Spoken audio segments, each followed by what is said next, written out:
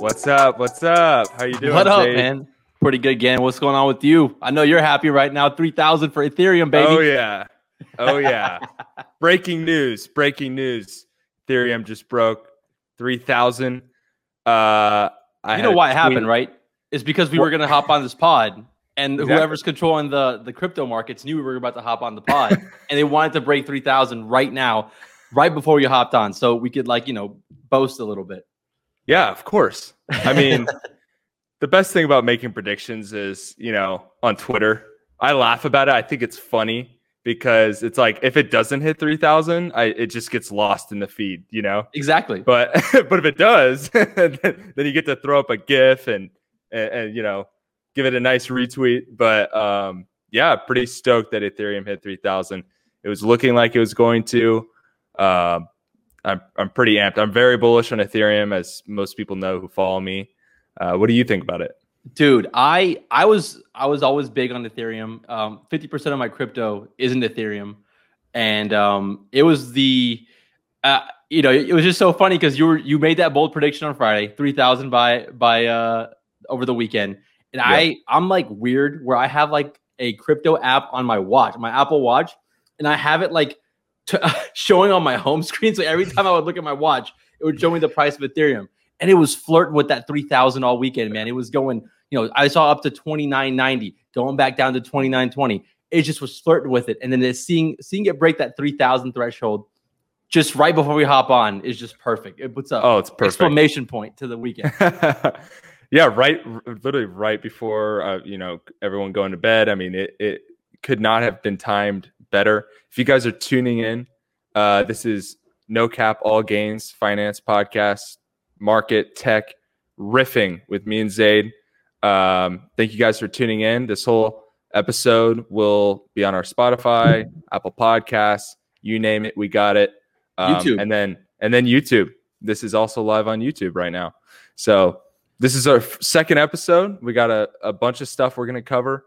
But we had to start it off, with a bang, with Ethereum crushing it.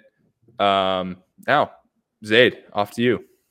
Dude, I'm so pumped, man. And okay, so before we get on too much, what are you thinking about Ethereum as far as like end of the year predictions? Are you thinking 5K? Are you thinking 10K? Are we going to see a slight correction now that it's hit 3K? What's the move here in your prediction right now? Well, with crypto and stocks, but what I've definitely seen from crypto, whenever there's this, threshold that everyone wants to break, with Bitcoin, obviously this past year it was like 50,000 was the number. Kind of the next number is 100,000. That's the one that really everyone's tuning into, I'd say. I'd say with Ethereum, I mean, it seemed like everyone was tuning into 3,000, specifically like this week. I always have found that when it breaks a big threshold like that, there will be at least one time where it'll go beneath that threshold. So, I'm not going to be buying right now. Not gonna average up for right now. But end of the year prediction, who knows? If you asked me last year, where would Bitcoin go? I didn't think it would be, just sitting, chilling at 55,000. So I'm just really bullish on all of the applications that it has, all these companies. There's decentralized finance companies building on the Ethereum platform.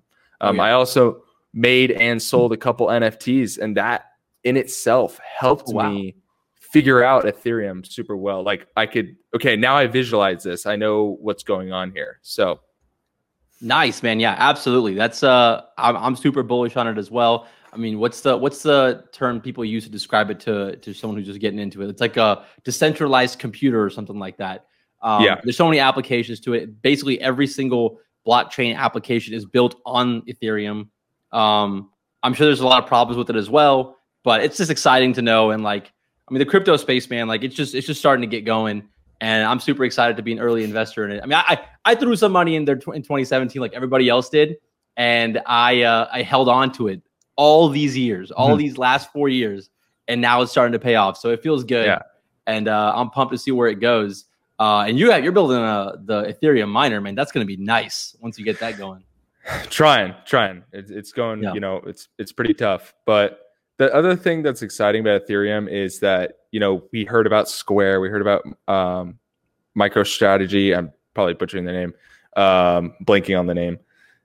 Tesla, obviously, they bought Bitcoin. No big company yet has come out and bought or told people that they've bought an Ethereum. So, that could send it the next leg up. And I feel like there are companies, big name companies that might be buying it behind the scenes. Who knows? Yeah, that's going to be the big news. If we we get a breaking news from Bloomberg or someone saying JP Morgan just dropped, I don't know, $500 million into Ethereum, or Morgan Stanley. Or there's an Ethereum ETF coming or something. I don't know if that's happening. I'm just speculating here, but we haven't gotten to that hype cycle yet, where Bitcoin's been having that hype cycle for the last 6 months, essentially. And so, maybe this is just the beginning. Who the hell knows with crypto, man? Who the hell knows? But it's fun. It's fun, being part of it, seeing it, and being all I do know, Zaid, is do not ask Charlie Munger what he thinks about it, because you will not get the right answer. Let's go into that. Segue. Yeah, right. You like that? I love it. Oh man. So Berkshire Hathaway had their annual meeting in LA. Did you know that there's an LA this year and not Omaha like they usually do it? Yeah, I found that out as I was researching and going over. It's pretty shocking. What was the reason? Was it COVID related, or just maybe Grandpa Buffett just wanted to get some sun, man, out in LA. I have no idea. I have no idea why they did it in LA. But yeah, man, there was a lot of stuff. I had a chance to look over some of the stuff that they were talking about over the in the annual meeting, and these guys had some hot takes. Let's just say that. Oh yeah. Oh, most definitely. I mean, Munger, obviously, we've known he's been the more brash when it comes to talking about his investments and stuff like that. But he was in true form. I have never seen him so critical of not just Bitcoin. It was Robinhood, all these things. It was so. He was almost angry, it seemed like. Is that a little too much to say? I don't know. No, I don't think so. I'm going to read the quote to you because I have the quote in front of me right now. This is what Charlie Munger, who's 90 years old, by the way. So, I totally understand him not getting Bitcoin because he's 90. So, what he said was, he says, "Of course, I hate the Bitcoin success. I don't welcome a currency that's so useful to kidnappers and extortionists." What? Oh, my God. This is words from his mouth. Yeah. So this man was not holding back. He straight up hates it. What I don't understand about that line, we could break down the whole line, but the thing is, it's okay, people who have been doing, criminal activity have been using cash, as the main vehicle. Okay, yes, of course, Bitcoin, with the whole Silk Road and stuff like that, had some, really shady dealings and stuff like that, but cash is still the number one vehicle for all those things. Straight up, dude. It's not a strong argument. I feel like I could have made stronger arguments than he did against it. That I'm not as smart as Charlie Munger. I will never be, actually, for sure, guaranteed. But I was like, what? I just didn't like the angle that he took. I felt like there were so much better angles to hate on Bitcoin. Let's talk about, why are these brokerages in some countries being shut down? Those are the things, as a bear to Bitcoin, you have a little validity there. But when it comes to things like that, criminals can use any type of money for their, crime or whatever. The number one thing criminals use for their stuff is the Benjamin Franklin $100 bills. That's what they use. So if Charlie Munger has a problem with Benjamin Franklin bills, then I guess he has a problem with Bitcoin.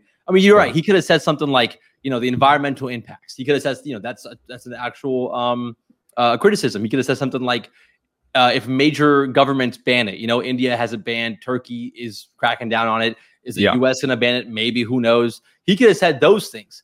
But instead, he decides to talk about how he hates the success because it's used by kidnappers and extortionists. All right, Charlie. I get it. He's a genius. But again, I excuse all of that because it's like, dude, he's 90 years old. He's not. I mean, you know, like he's an old guy. Out of all the crimes, he came up with kidnapping. Like that's not the first crime I would think of when it comes to like exchanging money for some reason. Like I don't know, but that's just me. Yeah. No, Bitcoin. I mean, they're used for like those ransomwares. You know what I'm talking about, where they like infect an entire cities or a hospital's computer, and they have to pay in Bitcoin. Yeah, he could have used an example like that.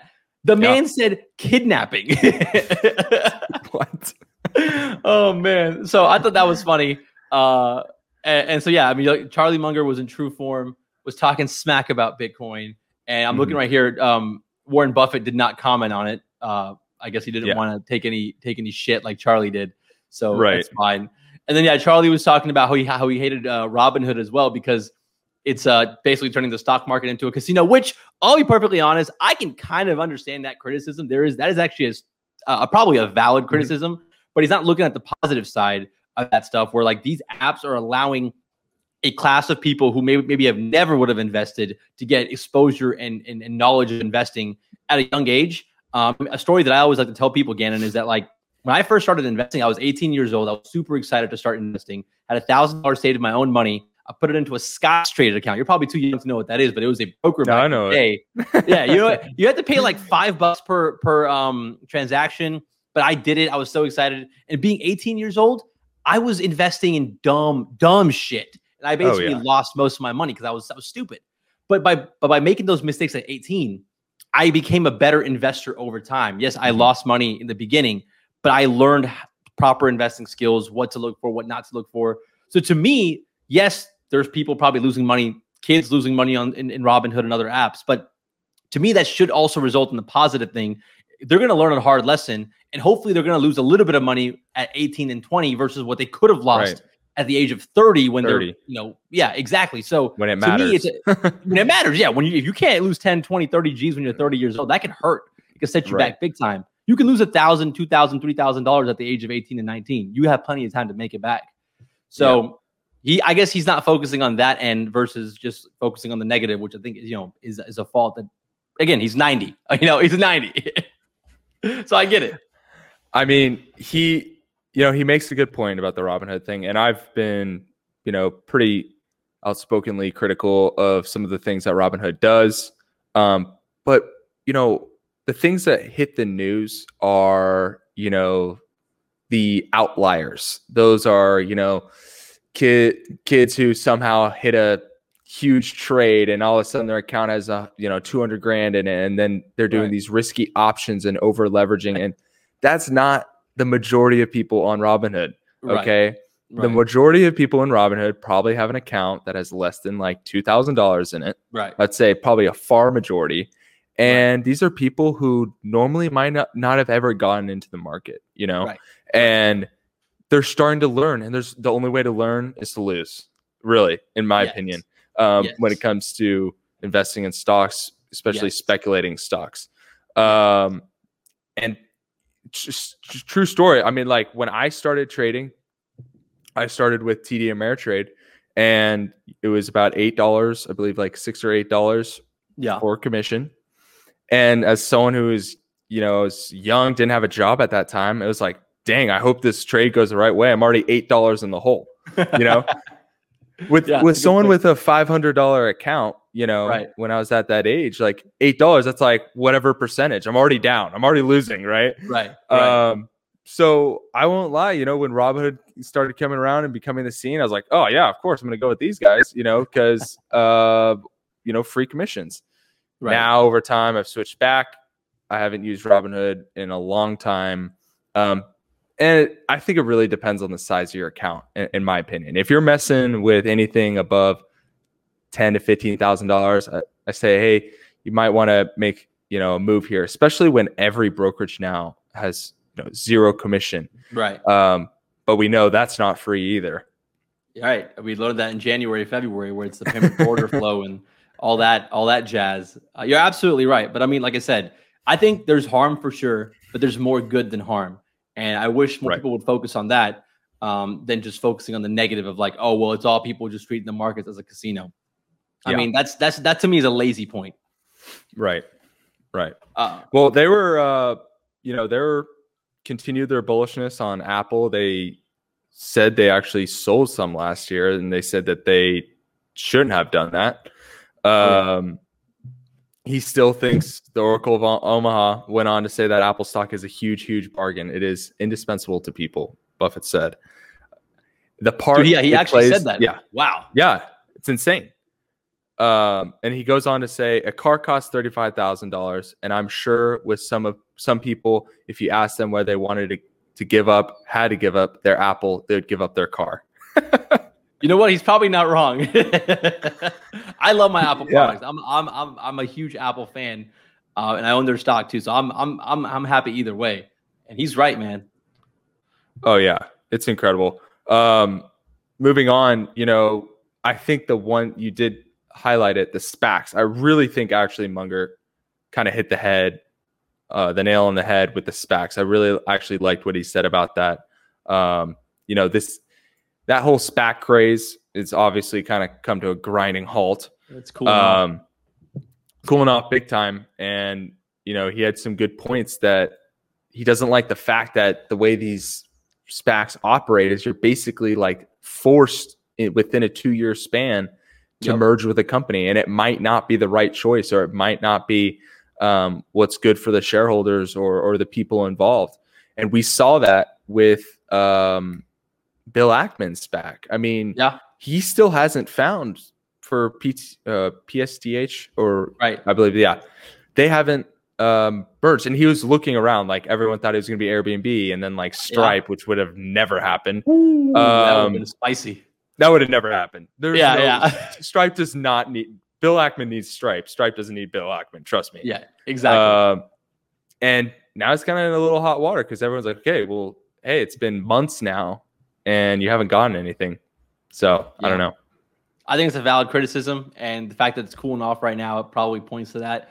It's like with everything else that goes in cycles, and they had a pretty heated, probably a good 9-month cycle where like everything, especially with Chamath just kind of like, being the flag bearer, just it was everywhere. And I understand there are some pros with it too. Like, don't get me wrong, there are some pros, but Charlie Munger did a good job highlighting some of the downsides as well. Where like you're sometimes without your best you're making an investment or merging with a company that might not be the best investment because you're on a time crunch to merge within 2 years. So like, those are some valid criticisms. So are you thinking? So let's put our hats on of like making predictions.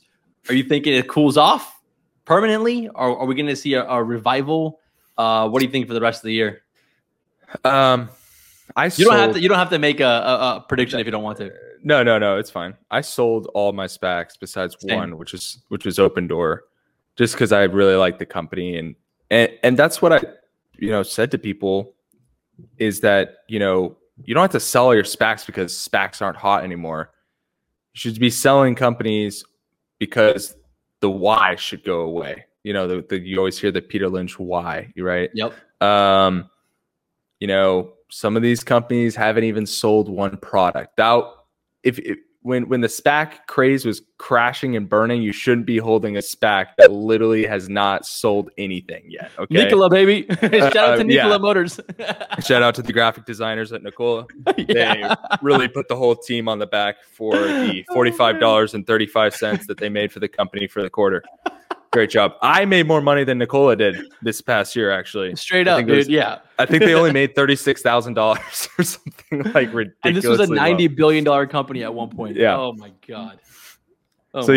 My prediction is I think it's going to find a baseline, point, and it might just stay there.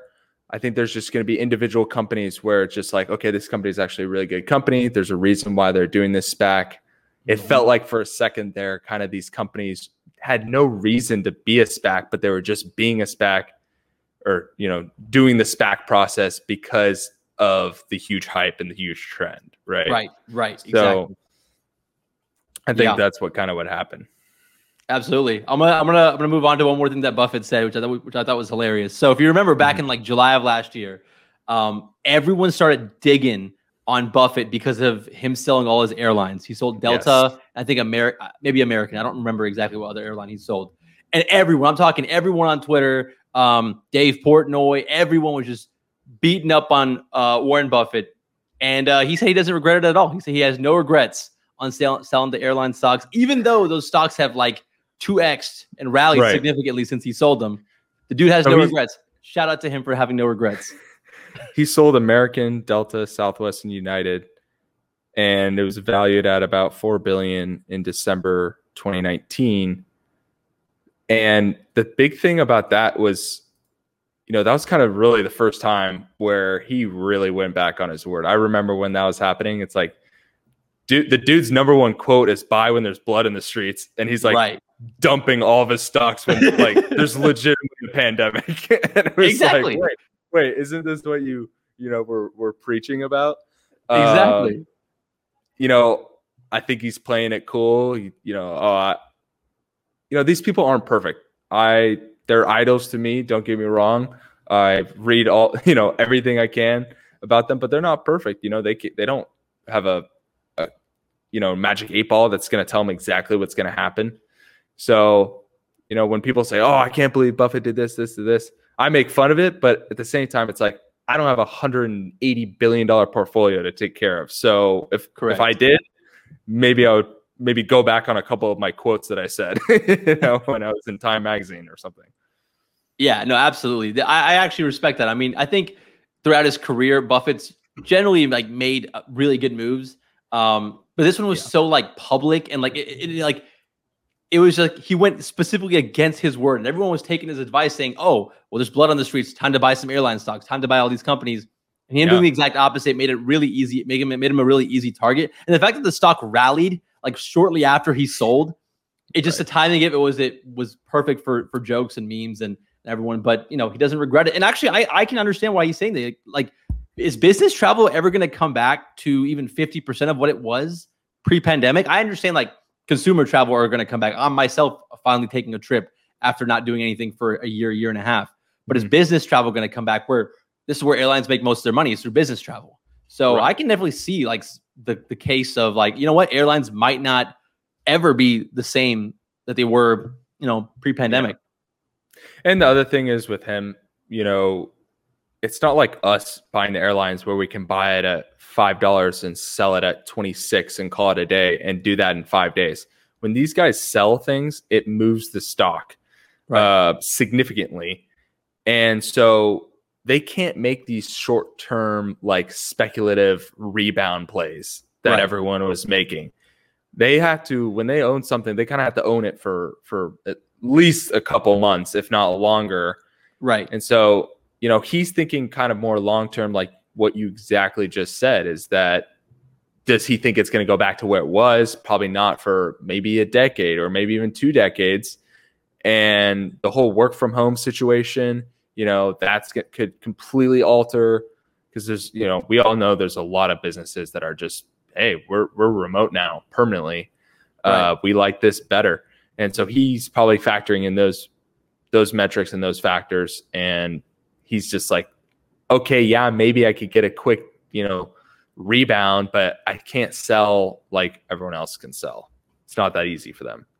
Yeah, because they own so much that like they can't just dump it. Like you can't just dump it all in one day. It has to be a process, and it takes them weeks, sometimes even months, to kind of like sell them off in bunches to where they don't significantly negatively impact the price. So yeah, absolutely, it's very true. It's not like us just going into our brokerage app, Robinhood, and just pressing a couple buttons and making a quick buck. It's not like.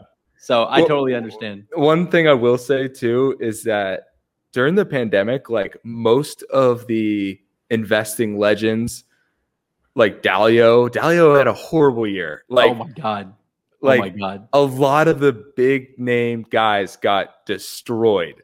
They sold at literally the bottom. And so it's not just, Warren Buffett. Warren Buffett was fine because he bought Apple. Right. Obviously, but like there was tons of big names that really got hurt bad. The only one that fucking Ackman, dude, baby. Except for the trade of the all time. He really did. That trade was incredible. Incredible. Absolutely. We'll have to do like a deep dive pod on just that freaking trade, dude. Yeah, seriously. It is absolutely incredible what Bill Ackman did. There's probably something shady about that too, because what he did on CNBC, but we'll cover that at a different time. It's not a trade if there isn't, right? Oh yeah, there's always something shady happening in the background. So yeah, I'm probably gonna try to go watch some more videos of what happened in that Berkshire Hathaway annual meeting, because I want to actually see Charlie Munger say those words about Bitcoin. I want to see him talk about SPACs and stuff. I just saw quotes, but honestly, man, like it was from everything I'm reading, there was a pretty cool meeting, pretty insightful meeting for all the shareholders that own Berkshire Hathaway, which is like, I've never looked at a Berkshire Hathaway stock, but it's like $300,000 or something. I don't know why they don't do like a stock split or something. There must be a reason for it. Well, they have Class B shares, which are like $270 a share. So those are the Class A shares. But what's funny too is that they were buying back a bunch of Class B shares. Yeah, and I don't own BRK.B Class B shares anymore. I literally sold this past week, but that stock price has just gone up and up and up. And I was like, what is causing this? Because I'm like, Dairy Queen ain't selling that many more yogurts. Like, what is causing this? And it was because they were buying their own shares. Buybacks, back. baby. They spent a lot of money on buybacks. They spent a lot. And there was actually some discussion about that too in the meeting where, like, there's like a discussion happening of like, are buybacks, should that still happen? Are they ethical? And then Munger chimed in saying that, yeah, buybacks are ethical if your sole purpose is not just to increase the price for performance reasons, right? To like just pay out certain bonuses, then they're ethical. If you're just trying to, increase the stock price because you want extra compensation for management, then it's not ethical. Yeah. So yeah, there's a lot to unpack here. It's not a black and white issue like with anything else. It's never a black and white issue. But yeah, man, the buybacks have definitely helped you yourself as a past stock owner of Berkshire. Yeah, I sold it at the right time, I guess. Hell yeah, man. I mean, who knows? They might go on a crazy run at the end of the year, too. Yeah. Who knows? No. Nothing wrong with that stock, by the way. It's a great stock. It was just more of like a risk tolerance adjustment per se. So, yeah, moving on. What do you want to chat about? Dude, so let's talk about this drama. Wait, I was going to talk about the drama between Roku and Google. Oh, you want to talk about that? Yes. Dude, okay, let me set the stage real quick. You go first. All right. You set the stage. So I was again, I'm also trying to make a TikTok about this, and this is like an interesting ass story, sort of, because it's starting to happen a lot more, and we're gonna probably see more stories like this. But essentially, Roku, everybody probably has a Roku at this point. They make all those little devices, the streaming devices that we plug into our TV that has all the apps. So you can watch, YouTube, you can watch Netflix, Amazon, everything is on a Roku stick. They sell them for like $25, maybe all the way up to $100.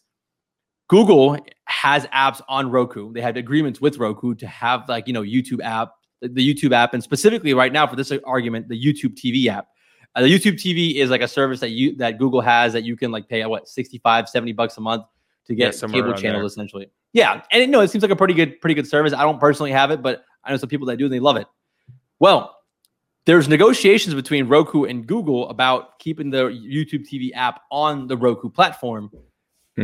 Roku is crying foul, saying that Google wants like more data on like users. They're trying to like they were accusing them of all this stuff. Yeah, straight up. And Google's like, well, no, we just want Roku to like honor the same agreement that we have, and also maybe potentially if they can make better hardware, so they can essentially it came down to they want Roku to make better hardware.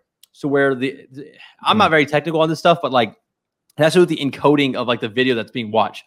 If they can make better hardware, that'll reduce the amount of, I guess, processing that YouTube has to do to like render the videos, and that will save Google a lot of money in the long run. I'm probably butchering exactly what's happening, but essentially that's what it comes down to. Is like YouTube or Google wants Roku to make better hardware to allow better streaming, and more efficient streaming. So Google saves money on cloud on processing, but Roku probably wants more money or something from YouTube, and Roku doesn't want to honor the Google's agreements. So they just basically kicked off YouTube TV. I started rambling there, but like that's kind of what happened. Gannon, what's your take on all this stuff?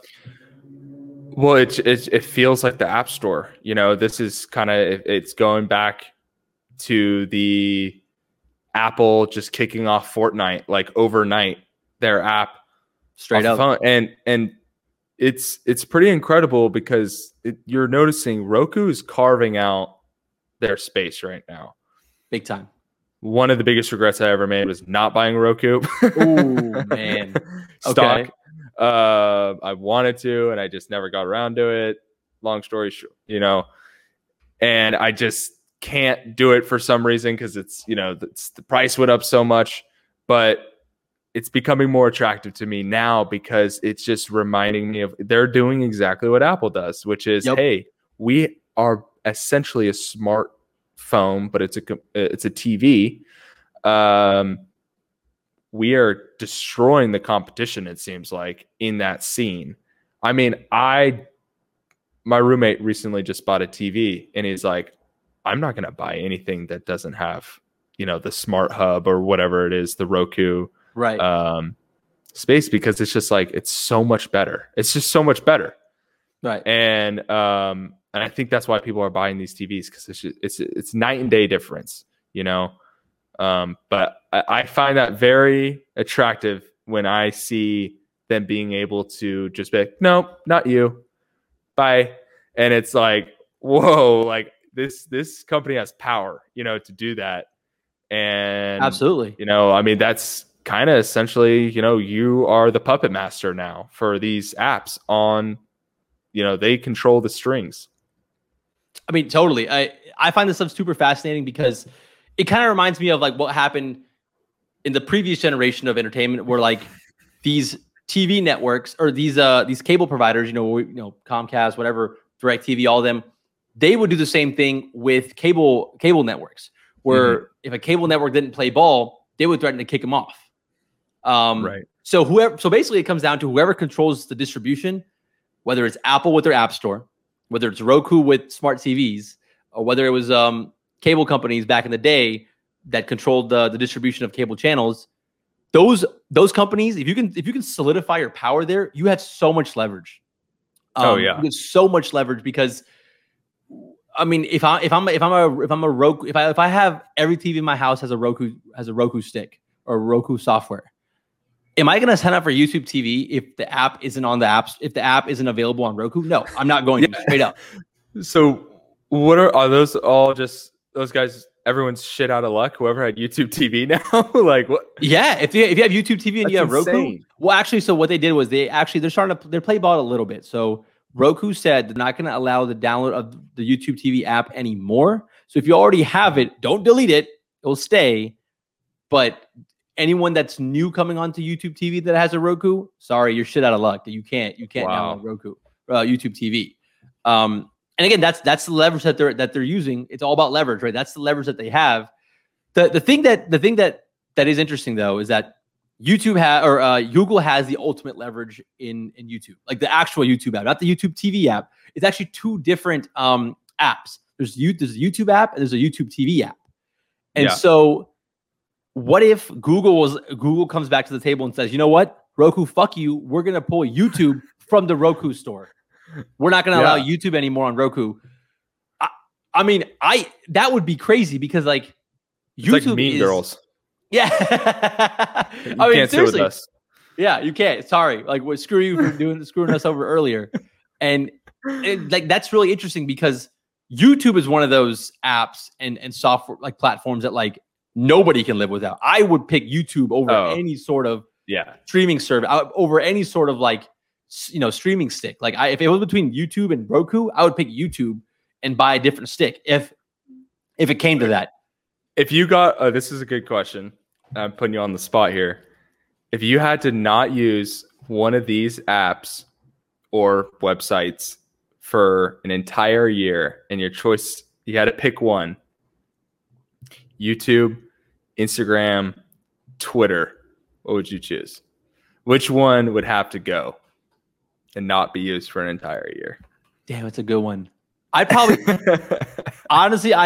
say Twitter. As much as I love Twitter, as much as I love Twitter so much. Well, fuck, man. It might have to be. I'd go Instagram. Yeah, I was gonna say Instagram because then you could play it off like, oh yeah, I'm finding myself. Taking a break. Yeah. You know what? I was off Instagram for a year. Yeah. You know what? You convinced me. You convinced me. They're all so great. I mean, YouTube is. I'm not leaving YouTube ever. Yeah. Yeah, it's a tough one, man. But yeah, it would probably be. The thing is, I find myself like aimlessly scrolling through Twitter so many times. I love Twitter and like all the networking opportunities and all the connections you make, and it's hilarious and all the great memes on there. But there's times where I'm just like aimlessly scrolling through, and I'm like, you know what I'm saying? Whereas with Instagram, I don't find myself doing that as much because I know on Instagram like 90% of the shit on there is fake. So I don't really find myself aimlessly going through it. I'm actually getting pretty good with Instagram. Where I'm like, I hop on, find what I need, get my 15 seconds of dopamine hits, and then I'm off. Whereas with Twitter, I'm just like, oh, this is interesting. Oh, another funny tweet by Ramp, another funny tweet by Turner Novak. Like it just gets, I can't stop scrolling. So that's my problem with Twitter. Maybe I don't know, but that's a tough question, man. So I wanted to bring this up. Doge. We had to talk about Doge just real quickly. I know we talked about, we didn't see Ethereum. I mean, I guess I did, but not a lot of people saw Ethereum hitting 3,000. I know we opened with crypto, kind of going back to crypto.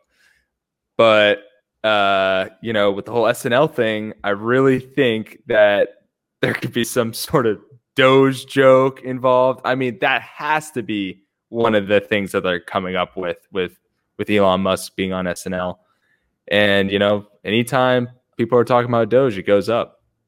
My prediction is that I don't think he's going to talk about Doge. I think he'll talk about Bitcoin, but I don't think he'll talk about Doge because that's my prediction. Now I could be way wrong. And then, Doge goes to like $1.50 on Saturday night, Sunday morning. But there's so much they can do with that though, too. Like they could literally have that type of dog, like be in the, in the skit. I just think there's so much room for creativity with that. So that's I all agree with I know. I just don't know if Elon wants the heat. Maybe he actually. What am I talking about? Of course, he wants the heat with regulators, but like, I mean, Doge is up like 40% this week again, which is crazy. I thought we were done with that story, and I don't know, man. I don't know. But to me, like my prediction is that I think Doge is not going to be as talked about on SNL. I think he's going to make some Bitcoin jokes and talk about Bitcoin because I feel like like SNL appeals to a very wide audience, right? Super wide.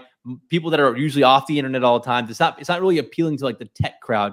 I feel like Dogecoin is appealing more to like the techie, more younger crowd.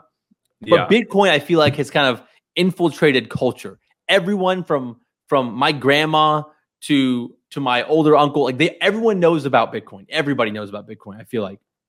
So jokes about Bitcoins, bits about like jokes and bits and sketches about Bitcoins with Elon Musk might make more sense and appeal to a wider audience, the audience that watches SNL versus Dogecoin. If someone even says, if there was even a Dogecoin joke, would people even get it? Like would 90% of the audience even get it? Yes, us nerds, we're too like on the internet. So we get it. My parents don't even know what any of that is. They know what Bitcoin is though. Like I'd say everyone's heard of Bitcoin by now, at least like anyone who has a phone. Exactly. So that's my take. Point. But I mean, I could be wrong. Like I could be wrong. He could just literally come out wearing a freaking Doge dog outfit and like just start, dancing and stuff with Miley Cyrus, and we might see Dogecoin literally on Saturday night hit $1, and everyone, the internet would break. Like anything is possible with this man. I wish I was a fly on the wall in the SNL writers' room, but I have a buddy that works there. Oh, okay, bro. Time to make some phone calls. I know. I just, if my investment strategy was like, hey, I think Elon Musk might talk about Dogecoin for like 30 seconds on SNL, I'm gonna put in $1,000 on Dogecoin. I can't justify that even as a speculative investment strategy. I can't justify that, man. Well, I got a comment, and because I think you're following it more than I was at this time, wasn't Doge like it had traded down on 420, and that was supposed to be Doge Day. Totally. So that was like a total, buy the rumor, sell the news event. And that could happen again, which is so funny because like, how did that even become a thing? I don't ever remember 420 being ever anything but what it is. How did it Dude, become it's just Doge? people just wanted 420 is basically a meme day. So they just wanted to they just wanted to combine 2 or 3 memes together and make it Doge Day. It didn't work out. So it actually went down. Like you said, perfect example of buy the rumor, sell the news. And that might be what happens on Saturday night. We might see a double-digit drop in Doge on Sunday. I mean, again, we're just bullshitting here. Nobody really knows. I have no idea. No idea. But I'm just throwing some I have predictions out there. 100% guarantee I don't know where the price is going. Yeah, absolutely. I have no idea. It's still mind-boggling to me that we're at. I'm gonna look at the market cap real quick. It's at a $50 billion market cap. Wow. At this time right now. That's incredible. It's absolutely incredible. Literally a coin made of a joke is worth $50 billion. So, I don't know what's going to happen to it, man. But everyone, all my buddies that are in this, that are like somewhat interested are always hitting me up like, yo, like, is this an SNL thing? Like, is this legit? Like, are we about to see $1 on Saturday? I'm like, dude, I don't fucking know, man. I don't know. So it's next Saturday. What time does it start? Dude, I have to look it up. I have no idea. Maybe 10:30, maybe 10:30. Around there. Yeah. Again, like we said last episode, No Cap All Games podcast is all about averages. We're at, around there. We don't have hard numbers ever. Okay. We'll say it's about 40%, So keep in mind, we're not memorizing things. This is honestly, it's like a riff between me and Zaid. We got like a couple words written down and then we just start talking. And that's the way we want to keep it. It's fun. Yeah. It's entertaining. I have so much fun doing this. It's like literally I was looking forward to it all day. Absolutely. But speaking we're not of taking news, notes here, bro. We're not taking notes. No, we're just fucking talking. No. Speaking of news, we got earnings coming up. More earnings this upcoming week. We got Uber, we got Square, Cash App numbers. Obviously, for Square is a huge interest for me. Excited about that one. What are you looking forward to? DraftKings and Penn. I own both DraftKings and Penn. And we'll be interested to see like what happens with both those companies. Sports gambling is I think going to be huge in America, starting to get bigger and bigger.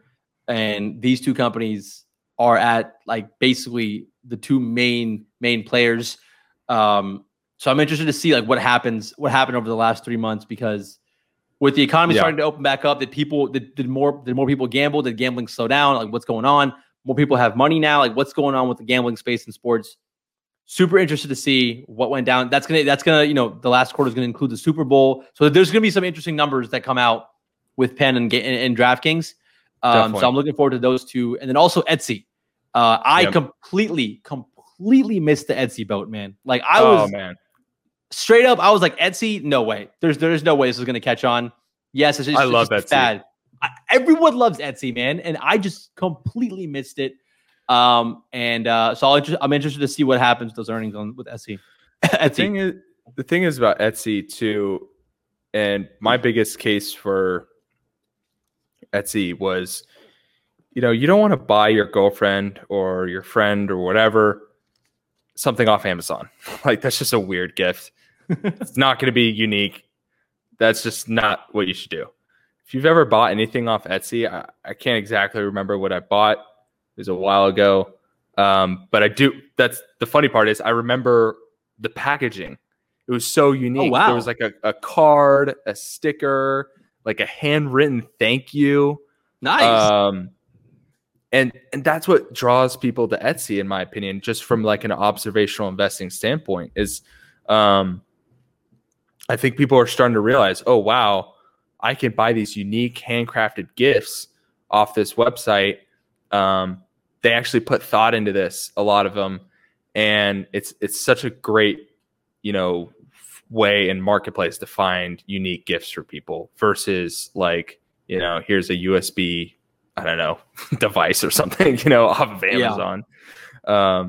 And that was, one of the biggest bull cases for me, observational wise, was just how much thought people put into the products. Every time I bought a product off of Etsy, there has been some sort of unique thing. It doesn't just come in, in a box and there's nothing with it. Like there's always some sort of nice tag or something along those lines. No, you're absolutely right, man. It makes a lot of sense. And I just didn't see it that way. And again, I missed the boat.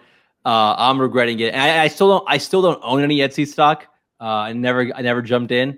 So I'm still interested to see like what are they still like riding high? Has momentum slowed down? It's slowed down a little bit. I mean, I can look it up right here, but it's had a couple not so great weeks. I mean, kind of with tech and everything, it's at 198 right now. It's just been kind of trading sideways since around January. The high was 244. So, it's been bouncing around. So how about this? I give you my Etsy stock. You give me your Roku stock, and we'll call it a day. I think I'm more bullish on Roku long term than I am Etsy long term. I'm not gonna lie. And the other stock that I'm interested in is PayPal. I mean, you already talked about Square. I mean, I love Square. And I got in on Square. Thank God when it dipped in March. I literally put all the cash that I had into Square. Best investment I made during quarantine by far. That's a trade.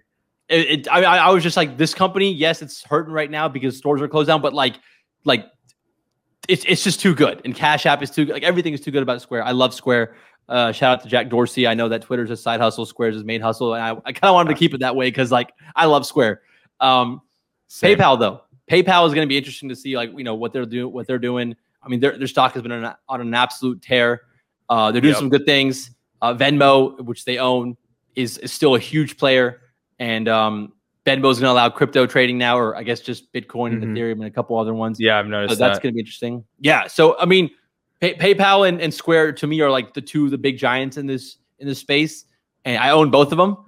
So I'm interested to see like, I own a lot more Square than I own PayPal, but I'm interested to see like, what PayPal is doing. Are they going to keep the momentum going?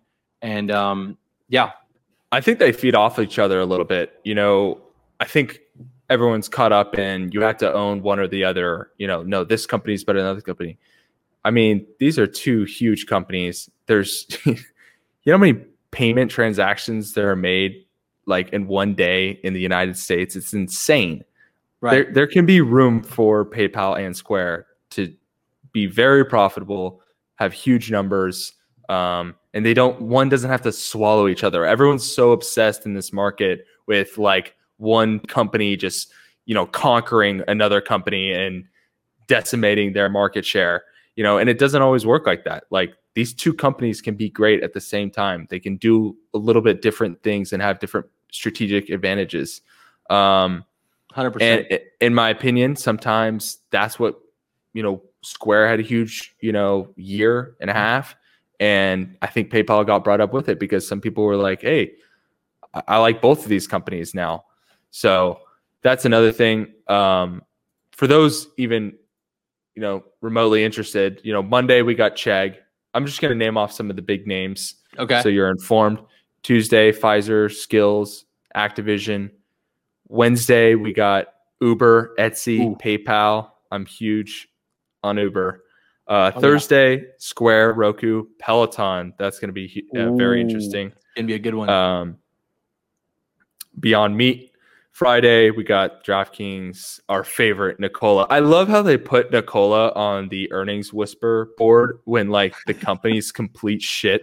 Oh yeah. But it's such a meme and like people still want to see how bad it is that like that is the trending. Because I mean, like, bro, I'm psyched for it. There's like 100 earnings.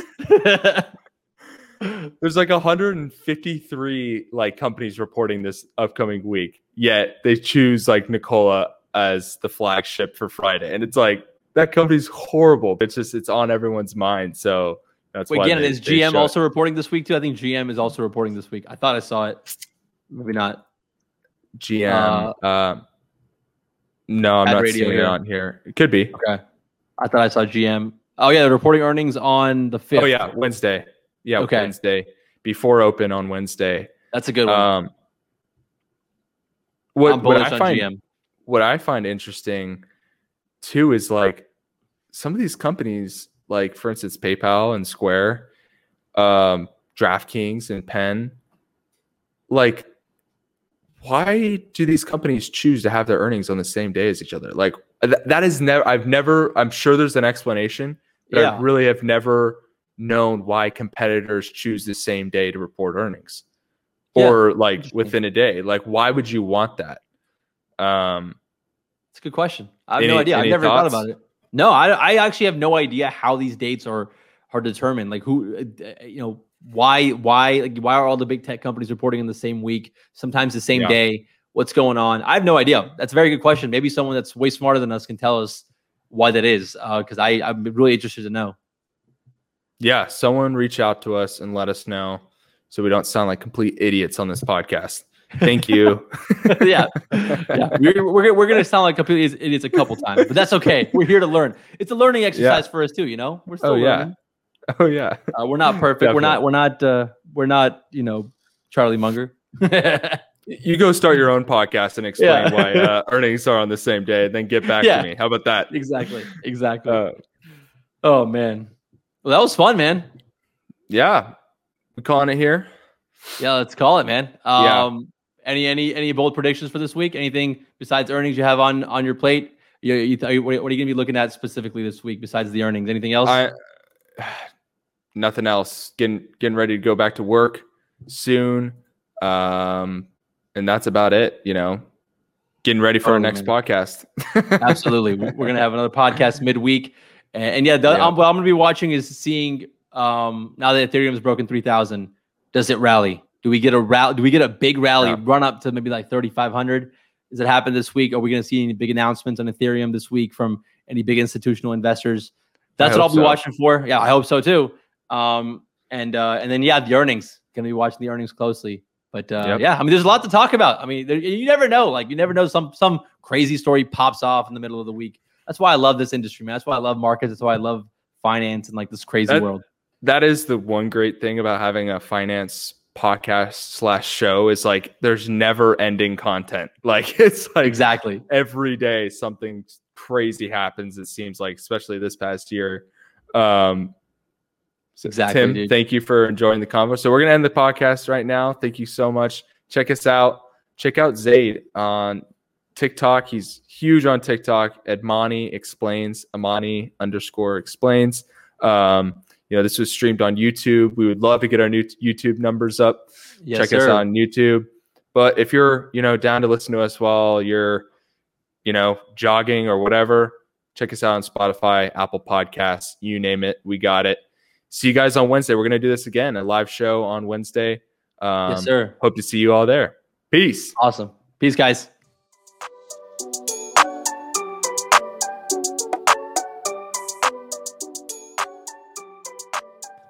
Shawty gotta show me something.